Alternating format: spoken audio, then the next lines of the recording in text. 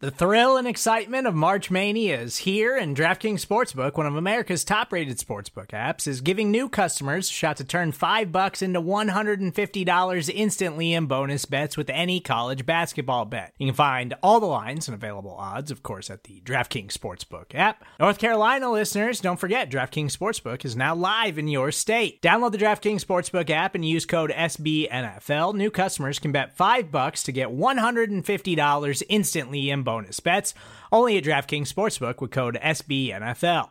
The crown is yours. Gambling problem? Call 1-800-GAMBLER, or in West Virginia, visit www.1800gambler.net. In New York, call 877-8-HOPE-NY or text HOPE-NY. In Connecticut, help is available for problem gambling. Call 888-789-7777 or visit ccpg.org. Please play responsibly on behalf of Boot Hill Casino and Resort. 21 plus, age varies by jurisdiction. Void in Ontario. Bonus bets expire 168 hours after issuance. See dkng.com/bball for eligibility, deposit restrictions, terms, and responsible gaming resources. Welcome to Bears Over Beers, the podcast that takes deeper dives in order to serve up cooler takes on the Chicago Bears and the NFL. I'm Jeff Berkus, a writer for Windy City Gridiron, and I'm joined on the other line by EJ Snyder, our resident draft guru. We're past Memorial Day. The summer weather has definitely hit the Midwest, and that means that camp is just around the corner. How excited are you, EJ? I'm very excited about both of those things. I'm very excited about good weather. We've gotten our share of it too. And days ticking off until camp is a very good thing in my book. Well, good weather in the Pacific Northwest is that it's just not raining for 5 straight days. We have been blessed with something beyond that, which is nice. We've had some pretty nice stretches on mid-70s, which for us is, yes, as you mentioned, luxury. Well, I am just back from the East Coast on a road trip for work, and I managed to stop at 3 or 4 different places to pick up some beers. Very excited to share those with you and our audience. And so the first one I found is actually a Chicago brewery. I stopped at Binny's, so for anybody who's an Illinois resident knows Binny's well. And I found Revolution Brewing, which is new to me, but it's brewed in Chicago. And I found a Session Sour. It is called Freedom of Speech, but speech is spelled S-P-E-A-C-H, like a peach. And it is a peach-flavored Session Sour, so I'm pretty excited about this one. Crazy. Sounds great, and it's always fun to find new breweries, so I'll be really interested to see how they stack up, how they put it together. What do you got over there? You mentioned we are in summer. We are past the summer opening holiday, and so I'm going to pivot and go towards one of my favorite summer beers, which most folks are familiar with, which is Pacifico, a Mexican lager. Nice clear beer. Goes down really well in the summer, but there's a twist. Okay. I'm going to break with tradition and introduce listeners, as dangerous as it may be, to one of my favorite drinks of summer, which is Pacifico, or your favorite clear Mexican beer. Lots of people use Corona. Some poor souls will use Tecate. Basically, take a sip out of the beer after you open it. So I've also broken with tradition by already opening this because I had to prep it.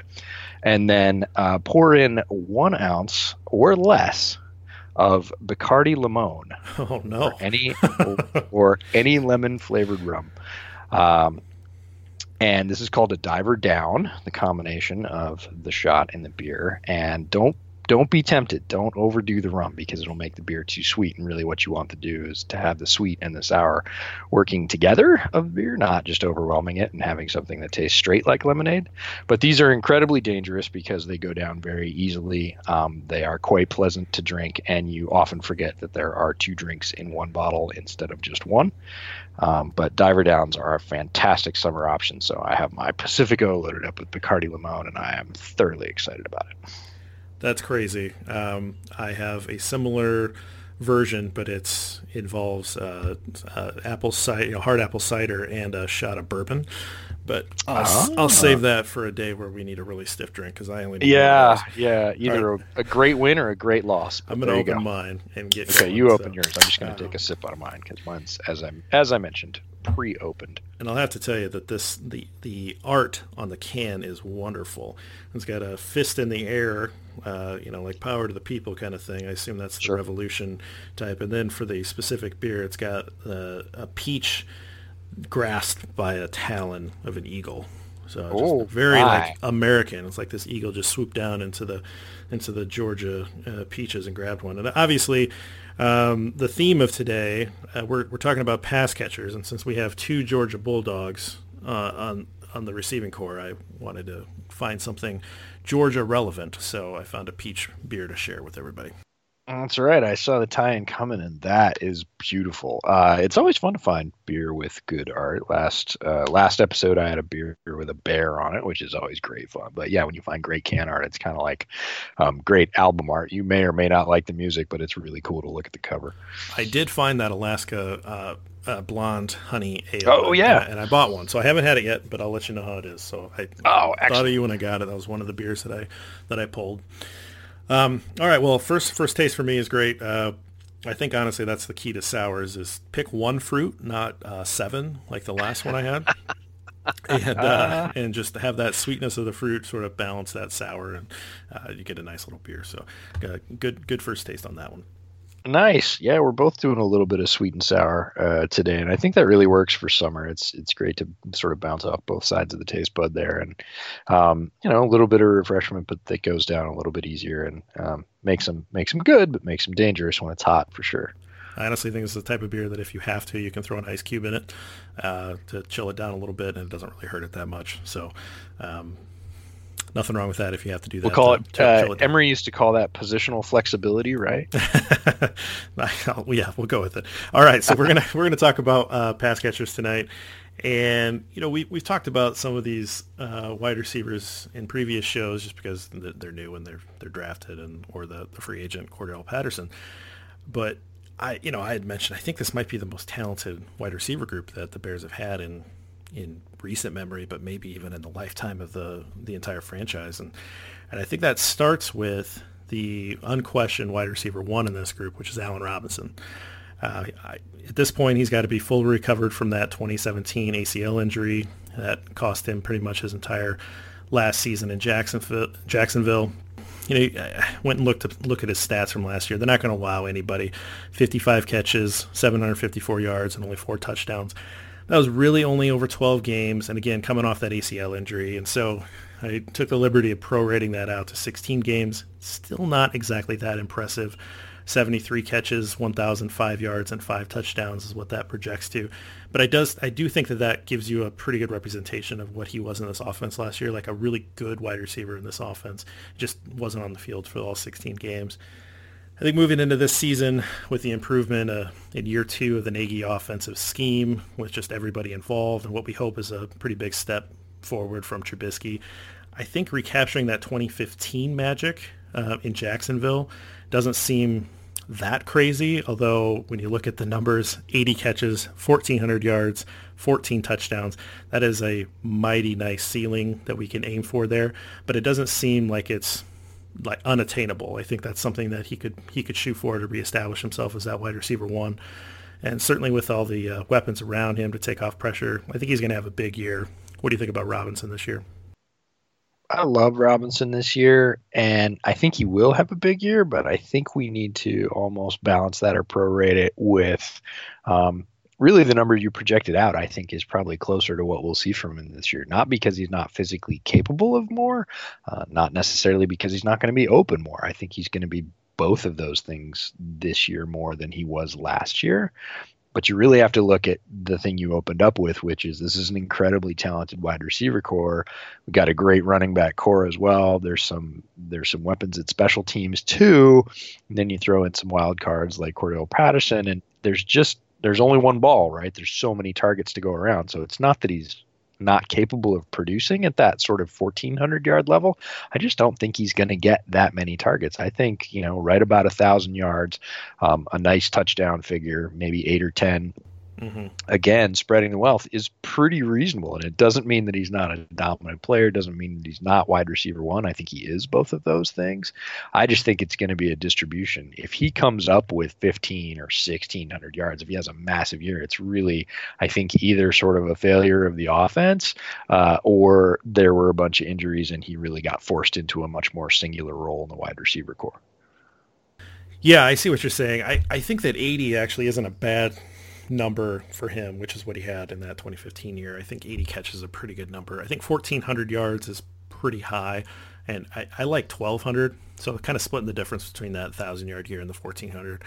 14 touchdowns is astronomical. I mean, that's just an incredible year. That just doesn't happen year to year for most wide receivers. A lot of things happened in that year in Jacksonville for him to be able to get that. And so I think you're right. 8 to 10 is a really nice year for touchdowns. So if you had something like 80, 1,200, and 9 touchdowns, it's a really nice year out of your number one wide receiver in this offense. Yeah, I'd agree. I'd knock it down just a little bit, sort of, and this is splitting hairs, but comfortable with like 75, 1,100, and anywhere 8, 9, 10 again, because that's so variable and fickle. You get down and one guy's open on a goal line play versus another, and the touchdowns are going to get spread around. The Bears, I think we both agree, are certainly going to score them, and who gets them is just going to be a factor of hot hand, time in the game, how the defense lines up, whether or not Mitch audibles, all that good stuff. So any of those numbers, anything close to any of that, I think is a success for Robinson and the offense both. Well, and anybody that's ever played fantasy football and had someone like Julio Jones on their team knows that receivers can get tackled at the 1-yard line, and you don't get a touchdown for that. And so it is very much a random thing a lot of times with wide receivers from year to year if they get in the end zone or not. And it'd be interesting, as we move forward into the year, I think we should start putting some of these things on the board of when we disagree. This isn't very much of a disagreement. We're pretty much in line here, but it'd be interesting to see if we can put some of these things up on the board and track them throughout the year to see who's doing a little better in their predictions. That might be kind of fun. Maybe put a wager on it. I don't know, like a beer or something. Like make you drink an IPA if I actually beat you in something?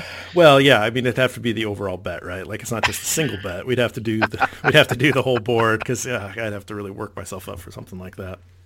Right. I wouldn't want to put you out, but yeah, this is definitely your area of specialty. You've been playing fantasy longer, and certainly in a much more detailed way than I have. I sort of faded out of the fantasy scene years ago, and I have the feeling I'll be back this year just based on the podcast and my close proximity to my co-host. But it is really interesting, and it'll be really interesting to see in the second year of Nagy's offense how it flexes, how those touches start to balance out, who stays healthy, who is producing, who he wants to ride, what the balance of run pass is. All those things are going to come into play, and there's talent all over the board. It's just really how the Bears choose to use it, and that's going to be fascinating to watch throughout the season. I can't wait. Well, let's move on to the next talented wide receiver. And actually, before I jump into him, I want to talk about Taylor Gabriel. And I don't know if you saw this. I tweeted it out a little bit on Twitter earlier today, but USA Today had an article out where they ranked every team just based on their number one wide receiver. Mm-hmm. And the Bears were ranked pretty low, but they used Taylor Gabriel as the wide receiver 1. Oh, whoops. And they also put Jarvis Landry instead of Odell Beckham for the Browns. And look, I'm not trying to pile on the guy. I don't know who the writer is. I don't know the type of work that he put in or anything. I think it's pretty disappointing to get the roster that wrong. But the reason why someone might be led to thinking that Gabriel is the number one on this offense is because he did lead the team last year in catches. He had 67, which was more than Robinson. Now, a lot of that, I think, is reflected on the fact that Robinson missed 4 games, but he was a pretty reliable target. He brings a speed element to the offense. I think he's a good route runner. He's not just a guy that just comes in and runs down the field. He does run routes pretty well. He does fight for the ball. He comes down in traffic with more balls than you might think. He added 9 carries for 61 yards last year, and I think he had a 20-yarder, nice explosive play. I think it was against the Vikings in their first meeting, and that was a nice run. So they're trying to get the ball in his hands because he's fast and has that element of potentially breaking a big one. And so I think, when you look at Gabriel's 2018, I think you can see why Ryan Pace targeted him to be a perfect complement to Allen Robinson. And I think he just brings something that simply wasn't on the roster last year. We can talk about if there's anybody that maybe can push him in the future. I've read a little bit, heard a little bit from different Bears pundits, either trying to run Gabriel out of town because of the younger crop of wide receivers. Maybe they don't like his contract. Even trying to trade him away this offseason because they think that there's enough depth behind him. I don't see that for 2019. I think he's a major component of what this offense wants to do this year. What do you think about Gabriel in this offense this year? What do you think his outlook is moving forward? I think he's one of the most overlooked Bears, period. And usually when you hear his name right now, it's exactly what you said. Oh, he's got this contract. He'd be ripe for a cut. There's plenty of people behind him. People, if you ask most Bears fans, which you would assume would be the closest folks to the team, but it's certainly wider than that in NFL fans, and you say, hey, how many yards did Taylor Gabriel have last year? I think the average answer would probably be, I don't know, 300-400. He had almost 700 yards. He had 688 yards. Now, he didn't have a ton of touchdowns. He did have a few carries that he contributed on, which is great. But, that's the kind of production that a lot of teams are getting out of, their second/third wide receiver. There's not that many dual 1,000-yard wide receiver combos in the NFL. And having a guy that comes in and adds a stretch speed element, comes up with basically 700 yards and almost 70 catches is really nice. Yeah, I think he's talked about it a little bit in his comments, and you see this from a lot of guys that come from a similar draft stock or lack thereof. And it seems like guys that are drafted high always get the benefit of the doubt, or guys that are drafted low or go undrafted, they just don't get that benefit for the rest of their career. And I think he's a pretty good case for that because he's already on his third team, but he's shown value for at least two of them. And he got a nice contract from the Bears, and so the Bears certainly have shown him the love, but you're not seeing that same level of love for him that you are for some of the guys that maybe were drafted a little higher because he put in that draft capital. And so I think it's interesting that he's a little bit, you said overlooked, and that's exactly what I had in my notes as well. And I really like this guy, and I'm kind of curious to see if Bears fans really take to that this year, because there's a long history of overlooked wide receivers that become fan favorites in Chicago. Yeah, I hope so, because again, he came in, he was quiet, he did his job really well, produced quite well. His production was, like we talked about, very, very solid. And if you look back even 3 years ago and you put Taylor Gabriel on the Bears, he's like easily one of the top 3 wide receivers on the team, if not in some cases possibly the top wide receiver on the team, depending on who's healthy. And now the fact that people are, like you said, basically looking for an excuse to get rid of him, and his contract's prohibitive to get him out of town, short of a trade, which I don't think is going to happen, but it's not easy to get him out of town this year and take that hit. And again, for a guy that is fitting in with the locker room, obviously productive, understands the offense, was available for pretty much the whole season, which is always a concern with a guy his size, 5'8", 165. Right. He's doing everything right. He's checking all the boxes. It's like, why do you want to get rid of it? This is what you pay players for, right? To come in, to understand, to fit in, to produce. He's doing all those things. So it's I understand the money part and everybody worrying about the sort of Bears looming cap decisions and how he could disappear after this year. I certainly get that, especially with the wide receiver cupboard stocked behind him. But this year, I think he plays a really important part in the offense, and I don't think that's lost on Matt Nagy or Mark Helfrich. Yeah, I think there's, I don't want to insult anybody about trying to dig into salary cap, but that's a complicated beast to try to manage an entire salary cap and see how the players fit in there. And you see people say, well, this guy's got to take a pay cut or he's going to get cut. And it's like, well, you don't know that. And there's a lot of decisions that can be made. And I think that if you would ask Ryan Pace, he'd be very happy with what he got out of Taylor Gabriel last year, and he certainly sees him as a major component coming into this year. I'm really excited about him being on the outside, but I want to talk about the third presumed starter, Anthony Miller. So Miller, second round pick, traded up to get him, quickly climbed up the depth chart last year. And he only saw snaps out of the slot, but he was very effective. He led the team with 7 touchdowns. His overall line is not impressive. 33 catches, 423 yards, 7 touchdowns is impressive. I think that represents a couple things. He had trouble staying on the field. He had that shoulder injury, kind of popped out a couple times. He has addressed that in the offseason with surgery, so he should be good to go there. I think he's going to be fully healthy by camp. At least that's the expectation. The other part is that he had trouble learning the playbook. I actually did speak to him in January, not trying to name drop, but I did do an interview with him in January. And he said that he had trouble picking up the system, just so completely different from what he did at Memphis. And so they made a conscious effort to just keep him in the slot so he could just focus on those routes there. And he believed, when I talked to him back then, is that in 2019 he's going to move around everywhere. He's going to still play some out of the slot, but he's going to run outside. He thinks he'll run a lot of reverses, throw the ball down the field a little bit. He just said, I'm going to be doing everything. And so I think he's an easy guy to cheer for just because he plays so hard, has that high competitive streak, and he just really fun to watch that kind of fire on the field. What do you expect out of Miller in 2019? And what do you think the chances are that when the dust settles, that he's at least the number 2 wide receiver in this offense? I expect big things from Miller. As you know, he was one of my pre-draft favorites. He was my wide receiver 2 for many of the reasons you mentioned.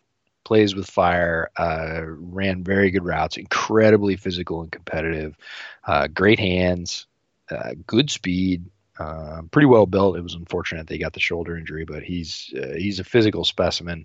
Came in camp and really looked like he belonged, I think, more quickly than any of the other rookies. It was pretty obvious from practice 1 or 2 that he was unintimidated and making plays even against starters. So Miller, I think, again, with the second year in the system, more knowledge, past that rookie hump. Everybody talks about how big that transition is, and it is big from college to the NFL. He's past all that now. If he's healthy this year, I think there's a very solid chance he ends up as wide receiver 2 for all the reasons we talked about and just continues to ascend. I could see him being wide receiver 1 on the team, 2 or 3 years from now pretty easily. Do you like him in the slot, or do you like him playing more outside, opposite of Allen Robinson, and maybe seeing a guy like Gabriel move into the slot, or getting reps for a good route runner like we hope Riley Ridley's going to be? I love him in both places, and probably more in both places, and I'll explain that. I think a player that you can put in either place puts much more pressure on the defense. Certain teams are going to lock up certain corners with certain wide receivers, and they're just going to move with them. Other teams are going to play very strictly position-based football. You're always going to be left corner, and whoever comes over there is yours. If you're swapping that up, or able to kind of dictate to the defense what's going on by moving him or swapping him and changing him in coverage responsibilities, so different cornerbacks are having to adjust to what he's doing, I think it's a huge advantage for the offense. And if he's comfortable mentally in both spots, it just gives him more firepower because he can run inside or outside. He ran outside plenty at Memphis, obviously has a physical skill set to play inside in the slot as well. So the fact that he thinks he is going to be playing both, feels comfortable playing both, seems ready to play both, is just a big plus for the Bears. Yeah, I got pretty excited when he said that, just because I like being multiple and I like being able to shift the look. It seemed like some of the teams that had some success, like I was just thinking about the Rams. They ran out of the same personnel, and they had a lot of variation out of that personnel, but they were just using 11 the whole time, right? And I think that the more variety of looks, the more you're putting the defense on its heels, and I like that a little better than the McVay philosophy. But yeah, I'm pretty excited to see him take some reps on the outside and see if that opens up some opportunities for some other guys.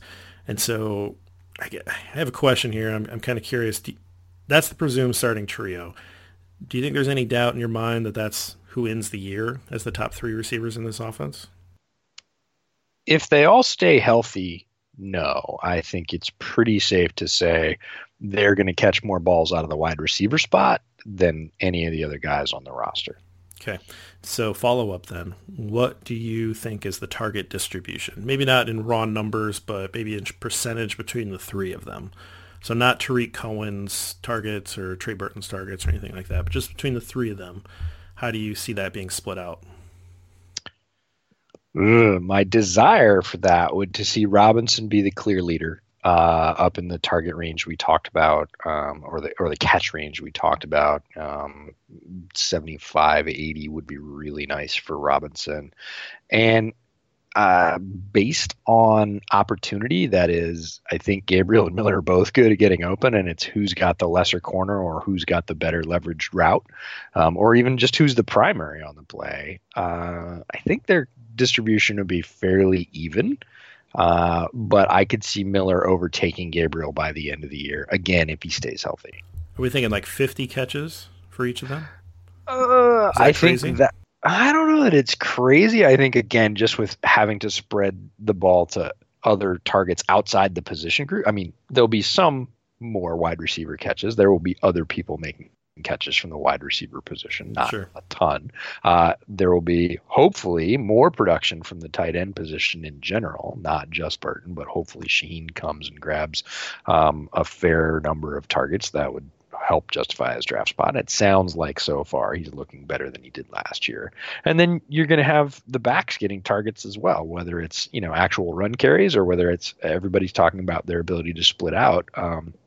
Tariq Cohen especially, but I think David Montgomery is probably the equal or even better than Howard was out of the backfield, so he's going to get a few targets as well. And if you just start talking about that and the overall number of targets and divide it up, 50 apiece for Gabriel and Miller, it might be 100 between them, but maybe 60-40, not probably a 50-50. It still seems a little bit high to me, but that'd be an interesting one to put on the board and sort of mark that out. Will Taylor Gabriel and Anthony Miller combine for 100 catches?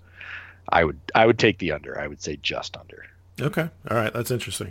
Yeah, we'll have to find a good number there. Maybe like 90 is a good target, 45 each. Yeah, that seems about right. Okay. Interesting. All right. Well, I tend to agree with you that those are the three guys that are pretty much locked in. I don't think anybody's going to push them this year in terms of taking over a starting role. But let's get into the guys that we do think are going to potentially be on the 53 and maybe where some of that competition is. We mentioned last time. One more thing about Miller before we move on. Who's going to love Anthony Miller, especially when he plays in the slot? Well, besides Trubisky? Besides Trubisky. No, I don't know. Who? David Montgomery. Yeah. Okay. Because Miller blocks like an animal. He blocks just like he plays the rest of the game. He is very physically goes after guys. So if he gets matched up on a true sort of smaller slot corner and they're running that, 11 sort of 3 wide receiver personnel, and they audible to a run and Montgomery's coming to his side, he's going to get real used to following or trying to get outside Miller's block because Miller is going to go after those corners. There's not going to be an easy tackle coming off the slot corner if Miller's on him. And that no better way to endear yourself to Bears fans than to be a good blocking wide receiver too, because that Bears fans pick up on that. Maybe not all fan bases, but Bears fans pick up on that sort of thing. So absolutely, that's great. I want to talk. We talked last time about how Riley Ridley might actually be competing with Javon Wims for a roster spot, and it's kind of been in the back of my mind since we had that conversation, and I'm kind of curious if you still think that, because the more I think about it, Riley Ridley as a 4th-round draft pick would have to have a terrible off camp, just look like he's just completely lost, to not have a spot secured. Do you think that there's room on the roster for both of them? And do you think they're going to maybe go in different paths to fight for different spots on the roster in terms of maybe the types of routes that they're running and who they're running behind of those top 3? Yeah, the room question is interesting and in my mind a little bit different than the position question. Room question, I'll get 2 seconds. So I'll answer the second question first. Do I think they're going to be fighting for the same position? And I've been thinking about it too since we talked about it. And I do think they're a little bit different. I don't necessarily think that they're going to end up going for the same spot. Now, Wims, I think, is a little more like Robinson, not in terms of being an alpha number 1, but seems less slot-like and more purely outside. Really, that sort of X receiver seems more reasonable for him. Now, is he anywhere near Allen Robinson's sort of experience and skill level? No. Is he physically more similar to him? Yes, he is. So it feels like he's more sort of straight outside, whereas Ridley with his route running, really defined route running, could be more like Miller in the fact that they'll probably put him at one spot this year and say, learn this spot. Could be slot, could be outside, but it'll only be one of those, not both. But he could morph into that over time, and probably again should be there by season after this, right? Right. For going into the 2020 season. He'll have that positional flexibility to be able to work out of the slot or outside as the number 2 that currently Taylor Gabriel, role, but the one we think is probably going to be ceded to Miller by the end of the year. Riley Ridley could be a sort of primary backup for Miller, and I think that's more likely. Now, the room question, how many fit on the roster, is really interesting as you get down to the bottom, because it's who counts as a wide receiver. Is a guy like Cordero Patterson going to be counted as a wide receiver? Who's those bottom of the wide receiver depth chart have to be, they have to have some contribution on special teams to make the 53. If you're deeper than really that third wide receiver spot, or certainly the fourth wide receiver spot, you've got to be a solid special teams performer. And I don't know that really Wims or Ridley, either of them, really fits that bill. So it puts them in an interesting spot and makes it less likely that they would carry both, right? Yeah, it's interesting. We don't share our notes necessarily before we record, and I have some of the exact same points that I wanted to make, and I have Wims to focus on backing up Robinson. Like, that was one of the questions I was going to ask you. Is that maybe the best route for him, is to just focus on that, to be the guy that can come in and spell Robinson for a few snaps every game and be the guy that is sort of Robinson's backup, and play to his jump ball strengths and using that size that he has on the outside. Whereas I think Ridley has that ability to run sharp routes, so he can be more of a possession guy.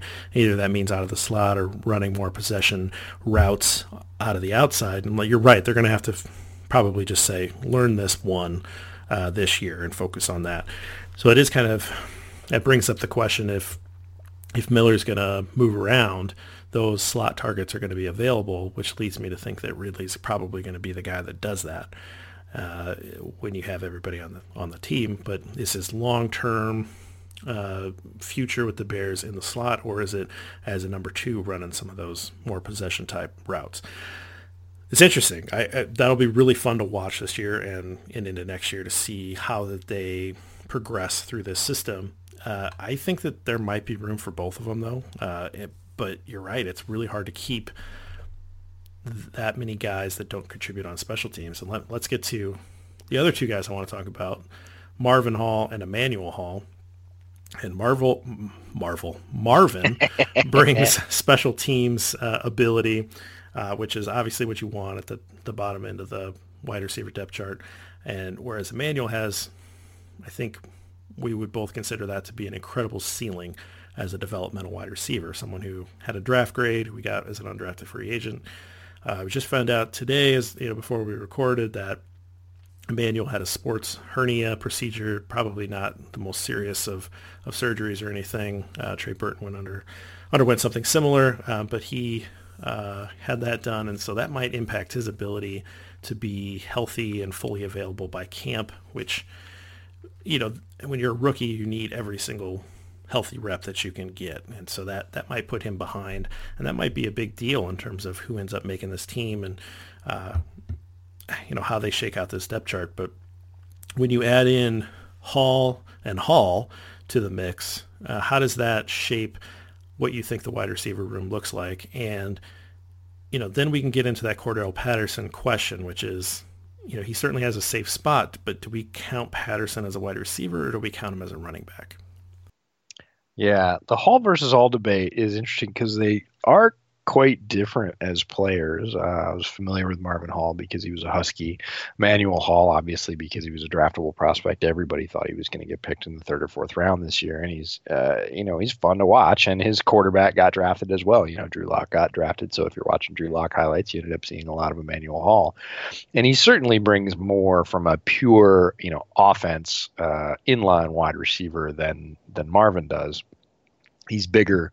I don't want to say he's faster, but he's equally as fast.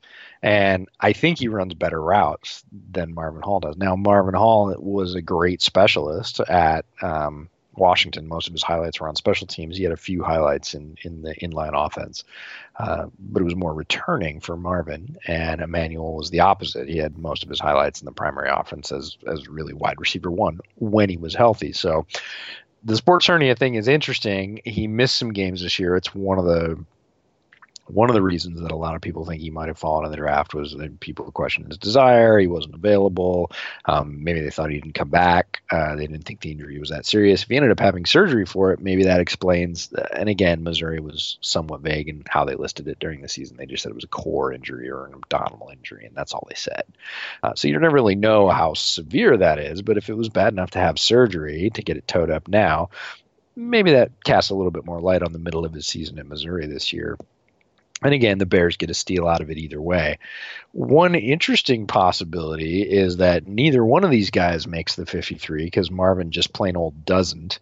And Emmanuel Hall, they kind of go, oh, well, he's a slow healer, so we're going to put him on IR. Yeah.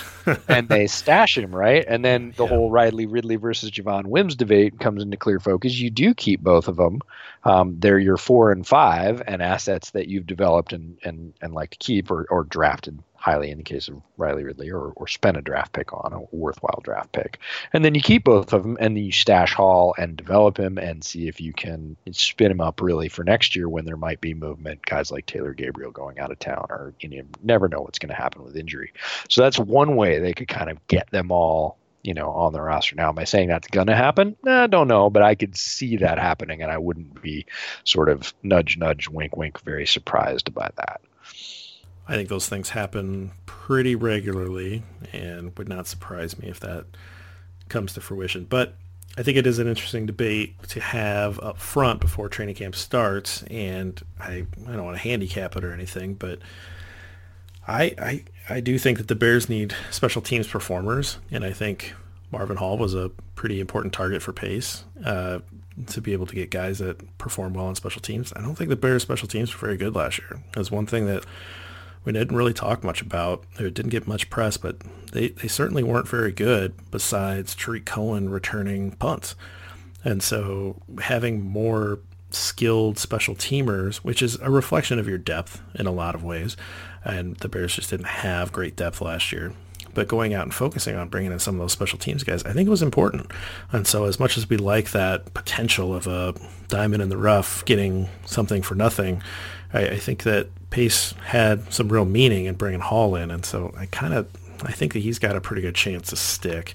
And I think the interesting question comes down to counting Patterson as, well, maybe a fourth running back, or do you carry that seventh wide receiver that is really Patterson, which is that offensive weapon we were talking before the show, where he doesn't necessarily have a defined role as a wide receiver or running back. He's just weapon. And maybe that's what Matt Nagy sees Cordell Patterson as, and we're just keeping him as kind of this luxury item to use for trying to crack open some explosive plays. Well, they certainly paid luxury prices to have him. It's the chances that Cordell Patterson doesn't make the team are very low based on what they gave him in contract and how quickly they sort of prioritized him and went out and got him. Looking at his carries last year, I really do think he's that flexible offensive weapon. And I think there is actually some benefit to giving him a running back number and flexing him out of the backfield, having him have those straight carries, but also flexing out and really stressing, a guy like Cordell Patterson on pretty much any linebacker in the league is a mismatch you want to have. And a lot of times, even light, fast linebackers are going to flex out on running backs as opposed to defensive backs. And Cordell Patterson is going to win a few of those matchups. And I think Nagy and Helfrich are just sort of licking their chops at the possibilities of what they can do if that's the case. Now, he's currently listed as a wide receiver early on. But again, it would be odd to carry that seventh wide receiver. And I see that kind of more fourth running back as much more likely. But, that's not the way it's listed currently. And back to your point about Marvin Hall as a primary special teamer, it really comes down to how much coverage he provides. He had more highlights as a returner, but one of the guys that the Bears did lose that we don't talk a lot about during the offseason is Josh Bellamy. And Josh Bellamy was a grade A number one special teamer. Right.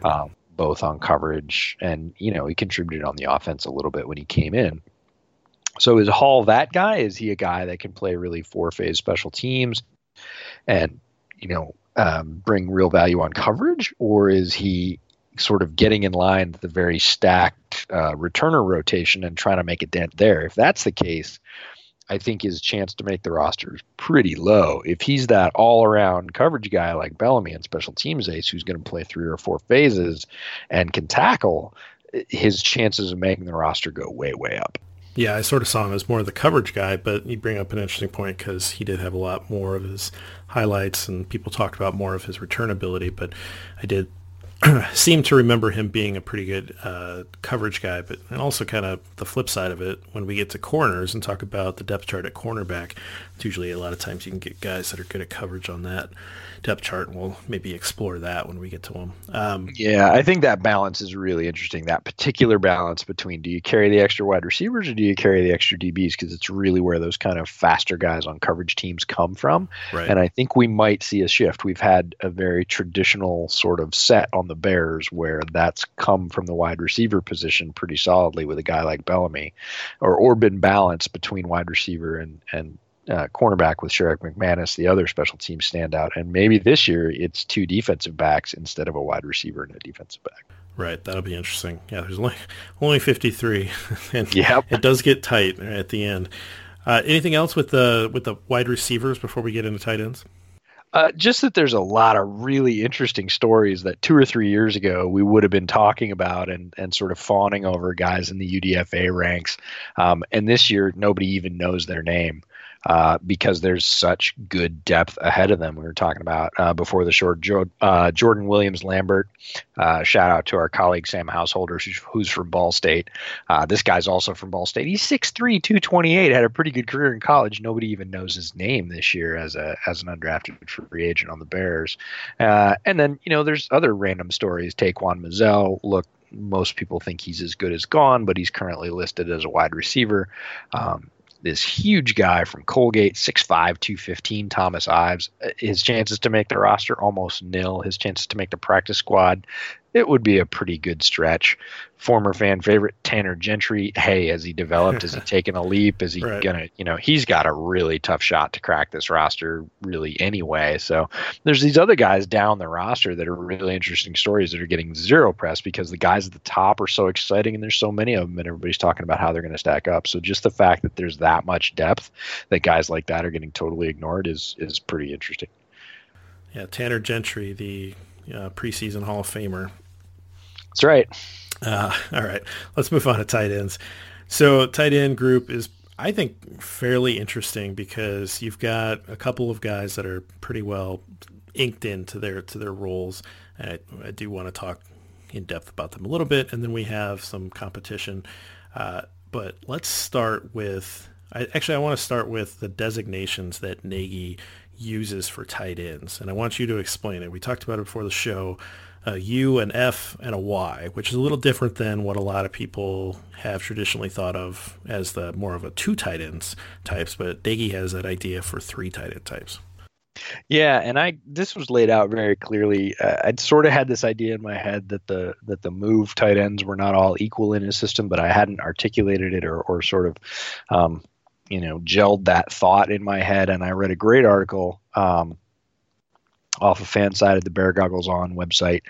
Credit to them. The author was Parker Hurley, and he really went into that split between what people call a move or a joker tight end, and that there's actually 2 different designations. So the U tight end is the player that Nagy went out and got Burton to be and said, look, this is a very important role in the offense, plays a primary role. Burton knows how to play it. I want him to come here and model it. So they overpaid to get Burton in the fold to do that. And he did that last year. He didn't produce in a huge way, but he modeled that U role very clearly. This is, anywhere from slot to out wide, could be inline or even in the backfield. It's kind of that crazy sort of move H-back role that's really versatile and does a lot of things in Nagy's offense. That's the U tight end. Now, the split for the sort of more athletic tight end that's not the U is the F tight end. Now, can line up in the slot, is what the article said. Split the seams down the field. This is really the Adam Shaheen guy, the guy that's got basketball-like skills, some decent speed, some decent size, and can stress the seam. Now, Shaheen was drafted to play that role. He hasn't really delivered, but looks like he's looking good in the early drills. We'll see if he can bring some viability to that role in the offense and kind of round that out. We didn't really see that last year with Shaheen hurt. There wasn't really another player on the roster that could step into that role and be that guy.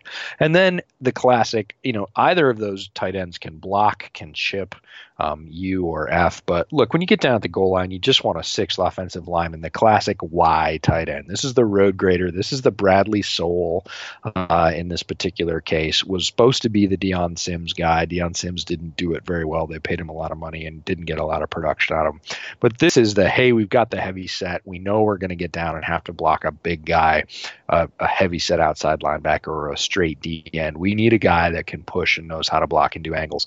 The guy like Soul, look, he's athletic.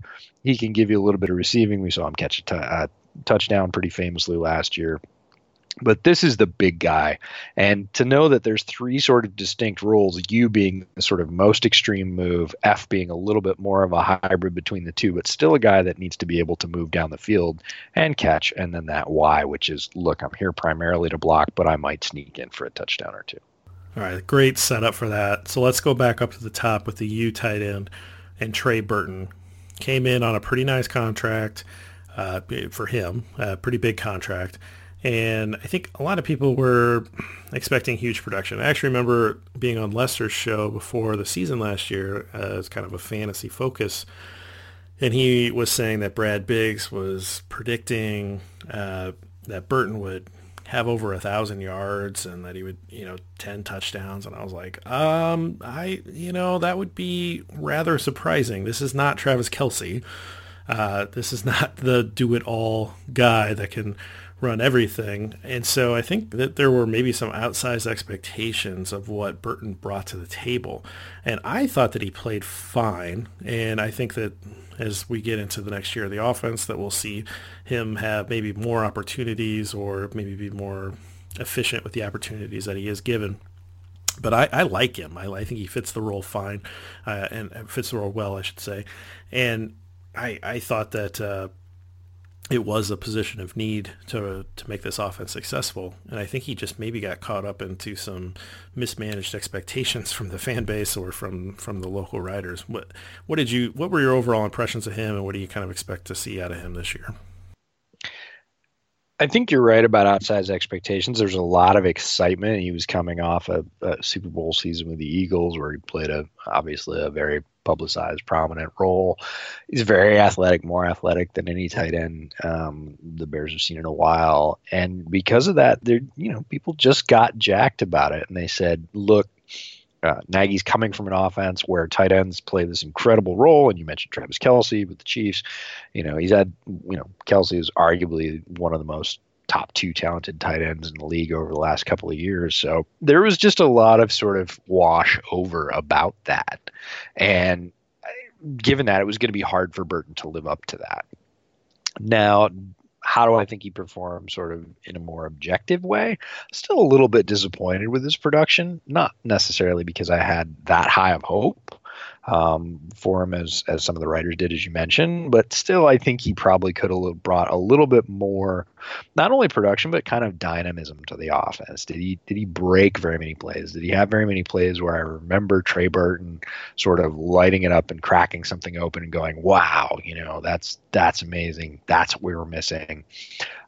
I don't. So I think, again, like you, that he had a very solid year, that he delivered pretty well. He was certainly not a huge disappointment, but was there room, even in reasonable expectations, to do a little bit better? I think, yeah, that's probably where I fall, that he was not a huge failure, but he didn't really do what I thought he could do, even sort of in the midline. Yeah, that's fair. And I kind of wonder, working in the shadows of, in Philadelphia when he was working with Ertz, and Ertz is kind of this larger-than-life tight end. He's probably a top 3 guy. And then you've got Kelsey down in Kansas City, and Kelsey's been my number one tight end on my fantasy boards for the last couple of years. He's amazing. Gronk at the end of his career, obviously all beat up. That's why I discount Gronk. But, those guys are kind of in their own little class, but they're these more big traditional tight ends that can just run like crazy and make huge plays, and that's not what this role is. And so that's maybe what I was maybe that's what I was trying to get at, is that it's not that you should not have those expectations for Burton because he's not playing the same position.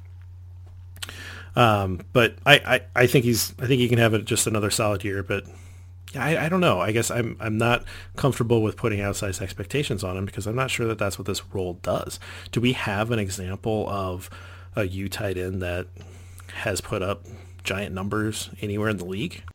Don't. Most of the guys in that role, I think Evan Engram is another guy in that role for the Giants, and a lot of people had crazy expectations for him, and I was very similar in my expectations for him as you were for Burton coming into the Bears. I was like, I think he's going to be productive, but I don't think he's going to light it up to the tune of, anything over 800 to 1,000 yards and double-digit touchdowns. And a lot of people are saying, oh, but he's fast, but he's fast, but he's fast. But Evan Engram, in my scouting of him, ran 2 routes.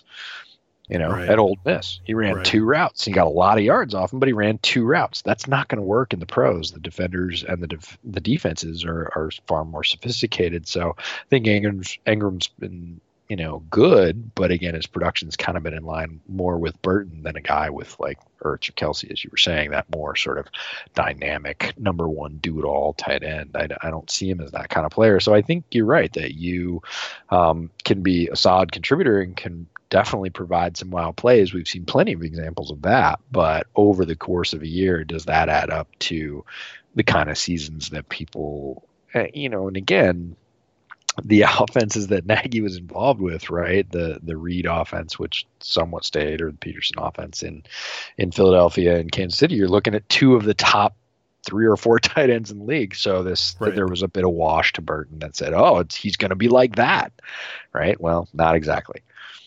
Well, let's talk about the other guy. I want to talk about Shaheen, who we're kind of talking about. I mean, traditionally we've been calling him a Y, but I like this new designation of calling him more of an F. Ashland, small college, coming out, kind of a surprise pick, at least to me. I don't know where you had him in terms of your tight end ranks. I was very surprised. Okay. We have a little roundtable going during the draft. Typically, we didn't do it this year, but we've done it in years past, sort of live on draft night, where everybody who's interested from Windy City Gridiron is on, and we're all sort of reacting behind the scenes. And I was very surprised with the pick of Shaheen. I thought it was a heavy reach.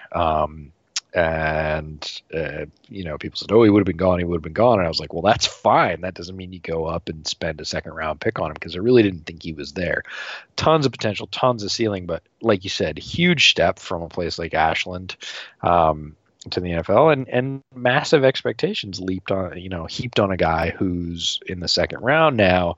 And is that going to stymie his development? And, that combined with injuries and the reality of, hey, Ashland is nowhere near the NFL, has really stacked up on Adam Shaheen. Is Ashland in Ohio? I believe it is, but boy, my short term flushes with locations of small schools every year because there's so many of them. And this year it was, all about Valdosta State, right? Well, on my trip out east, though, I think we drove through Ashland, and I was like, "Oh, this is where Adam Shaheen went to college." I believe it is. I think you're right. Well, I'm just gonna have to look it up now, but yeah, I think all those things combined, and it was unreasonable. And a lot of people, as soon as he was drafted, sort of carried over that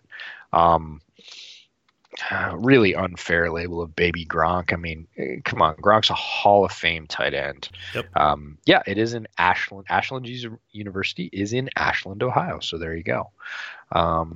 But I just think that was terribly unfair. It saddled him again with high expectations. Look, he's a physical marvel, but he didn't play like it even at Ashland. He had flashes, but to say he was a sort of unified finished product that was working in beautiful concert is overstating all of those things, right? He had all that stuff, but he was learning how to use it. He grew a tremendous amount in a very short period of time, both height-wise, stretching in his frame, and then adding weight.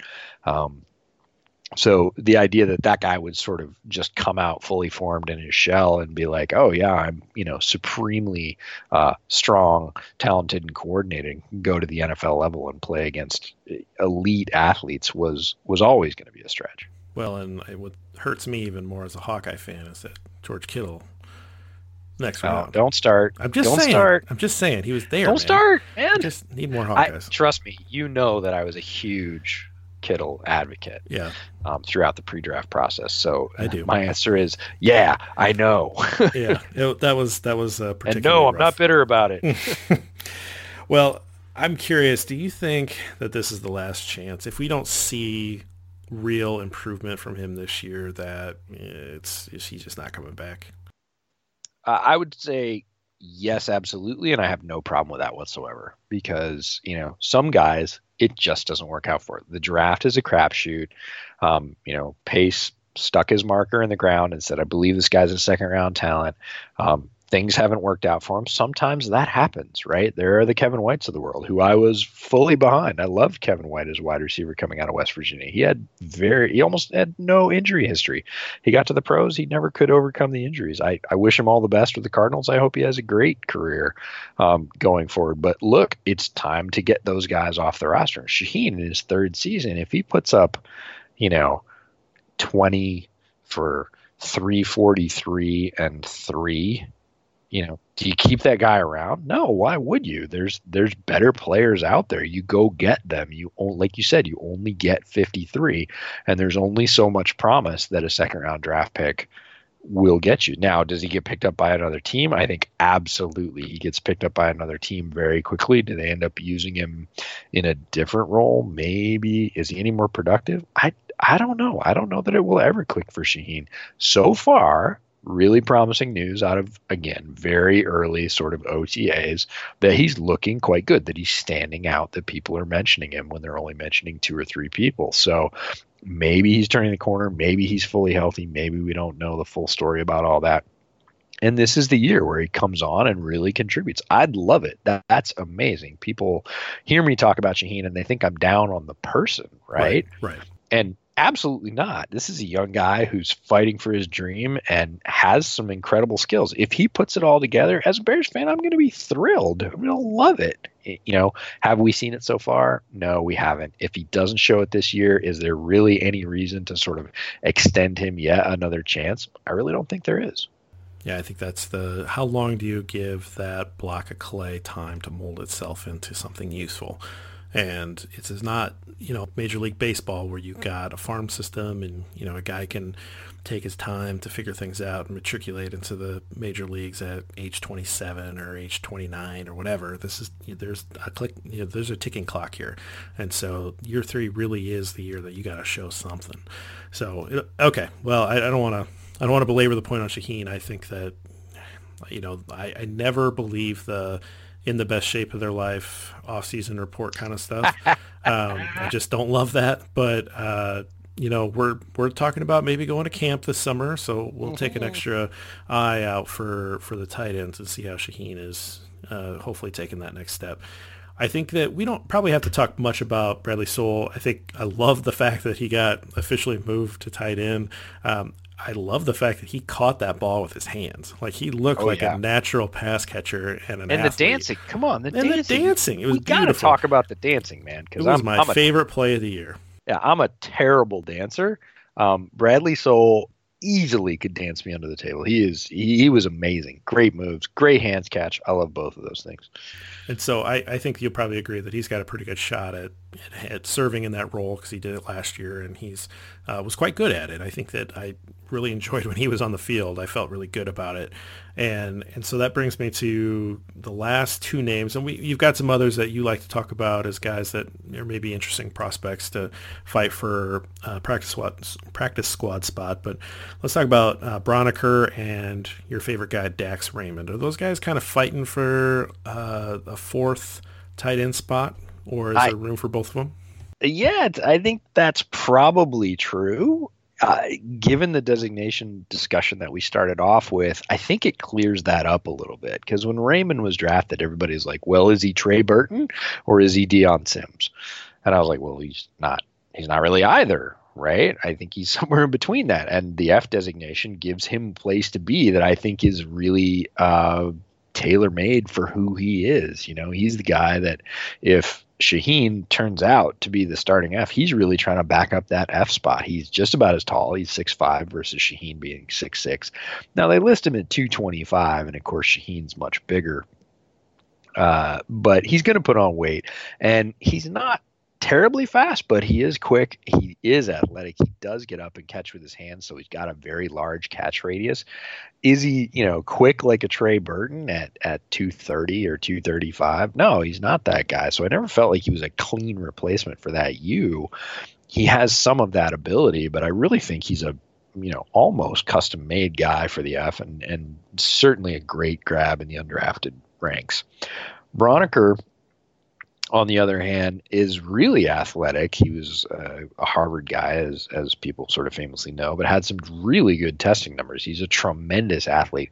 He also happens to be a very good special teamer, which really lands in his favor. But I think he's more of a straight. I think Braunecker's more of a straight backup for a guy like Trey Burton at the U. Right, I agree.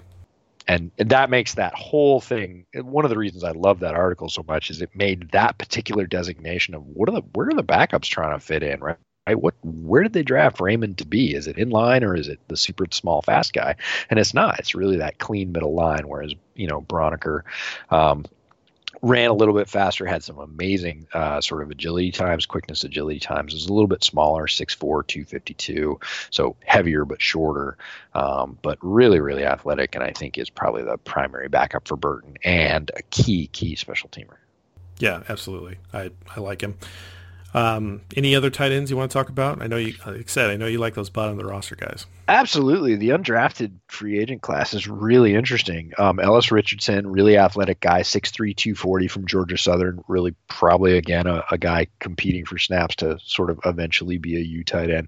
Definitely more of a practice squad guy based on his production and his profile coming out of Georgia Southern. Raymond we've talked about, but then they've got this guy, Jesper Horsted, who played wide receiver at Princeton, the Ivy League. He's 6'4", 215, but they have him listed as a tight end. Now, that is a really interesting guy if you think he can put on, say 20 pounds and get up to that 235, 240 range, because then he's 6'4", 240 with wide receiver skills, and he's pretty darn athletic. Great hands, made some amazing catches at Princeton, really wide catch radius. Is he going to make the 53? Absolutely not. Is he going to make the practice squad? I think it would be still pretty good story if he made the practice squad, but and then there's Ian Bunting, who's a guy that started at Michigan, went to California again, big schools, huge guy, 6'7", 255, definitely more of that, sole backup as the Y road grader type tight end. Is he, long for the roster? I doubt it. Having looked at his highlights, he doesn't present a lot besides that blocking ability, very limited receiving ability, but, an interesting guy to watch through camp. Yeah, good stuff. Well, that sounds like a guy that could probably fight for a practice squad spot potentially, though, too. Don't necessarily, you can usually find a role for something like that when you need it. So don't want to. Did you ever see the movie Deadpool? I have not. I'm not a superhero guy. That's okay. So the whole story about Deadpool, how he got his name, is they literally have a pool at this mercenary bar of who they think is going to die first, and it's called the Deadpool. Okay. So they're betting on who they think will get, axed first in their job, right? And if there was a dead pool for current Bears right now, I think Ian Bunting would be a high odds guy at the top of the board. I don't know. I kind of like the idea of a Princeton and a Harvard guy on the team. I mean, the Quiz Bowl. But Bears Bunting's are be Bunting's crazy. The Michigan California. Oh, you're right. Yeah, he's the big Y guy. Like, okay. If they're going to cut somebody like in the initial cuts, I'm voting for Ian Bunting. Now, if he proves me wrong, good on you, Mr. Bunting. However, I think my money's fairly safe in the dead pool with Ian Bunting being one of the first cuts. I went back to the Princeton guy. I was just so locked onto these Ivy League tight ends. Well, the other guy we didn't even talk about, again, a guy from the not the Ivy League, but the Patriot League is a wide receiver from Colgate, Thomas Ives, who's 6'5", 215. We didn't even mention him because the wide receivers are so stacked. But yeah, we got Colgate, Harvard, all kinds of Princeton. So, yeah, we're gonna play some pickup basketball games too. We're gonna play some pickup basketball with the height and go to what was it? Quiz Bowl. You said we're gonna win the NFL Quiz Bowl. We're gonna be great. Yep. All right. Well, I don't have anything else. You have anything else? You want to get us out of here? No, I'd be happy to get us out of here. Go ahead and follow the pod. It has its very own Twitter handle at Bears Over Beers. Send us beer suggestions. Send us content suggestions. You can follow Jeff at GridironBorn. You can follow me at the Draftsman FB, as in football. And we've got some great stuff lined up for you coming up over the summer. Next episode is going to be about cornerbacks. Plenty to talk about there. We're going to have a cheap beer episode sometime this summer because we got a lot of feedback on that on Twitter. Lots of interest from Bears listeners about cheap beer, lawn mowing beer, whatever you want to call it. No surprise there. We've got some great interviews coming up. Lined up some great NFL writers, content producers, folks that have agreed to come on the pod, which is going to be really fun. So plenty of content over the dead season. It might be the doldrums of the NFL offseason, but Bears Over Beers will keep you going. So until the next one, thanks so much for listening. Go ahead and download us, rate us. That helps us keep bringing content to you. All those 5-star ratings are tremendous. Comments on iTunes or Stitcher, wherever you get your podcasts. And of course, you can reach us through Windy City Gridiron in the comments section. We'll be happy to see you there. Thanks for listening. Thanks for consuming the pod, and of course your favorite beverages. And until next time, bear down.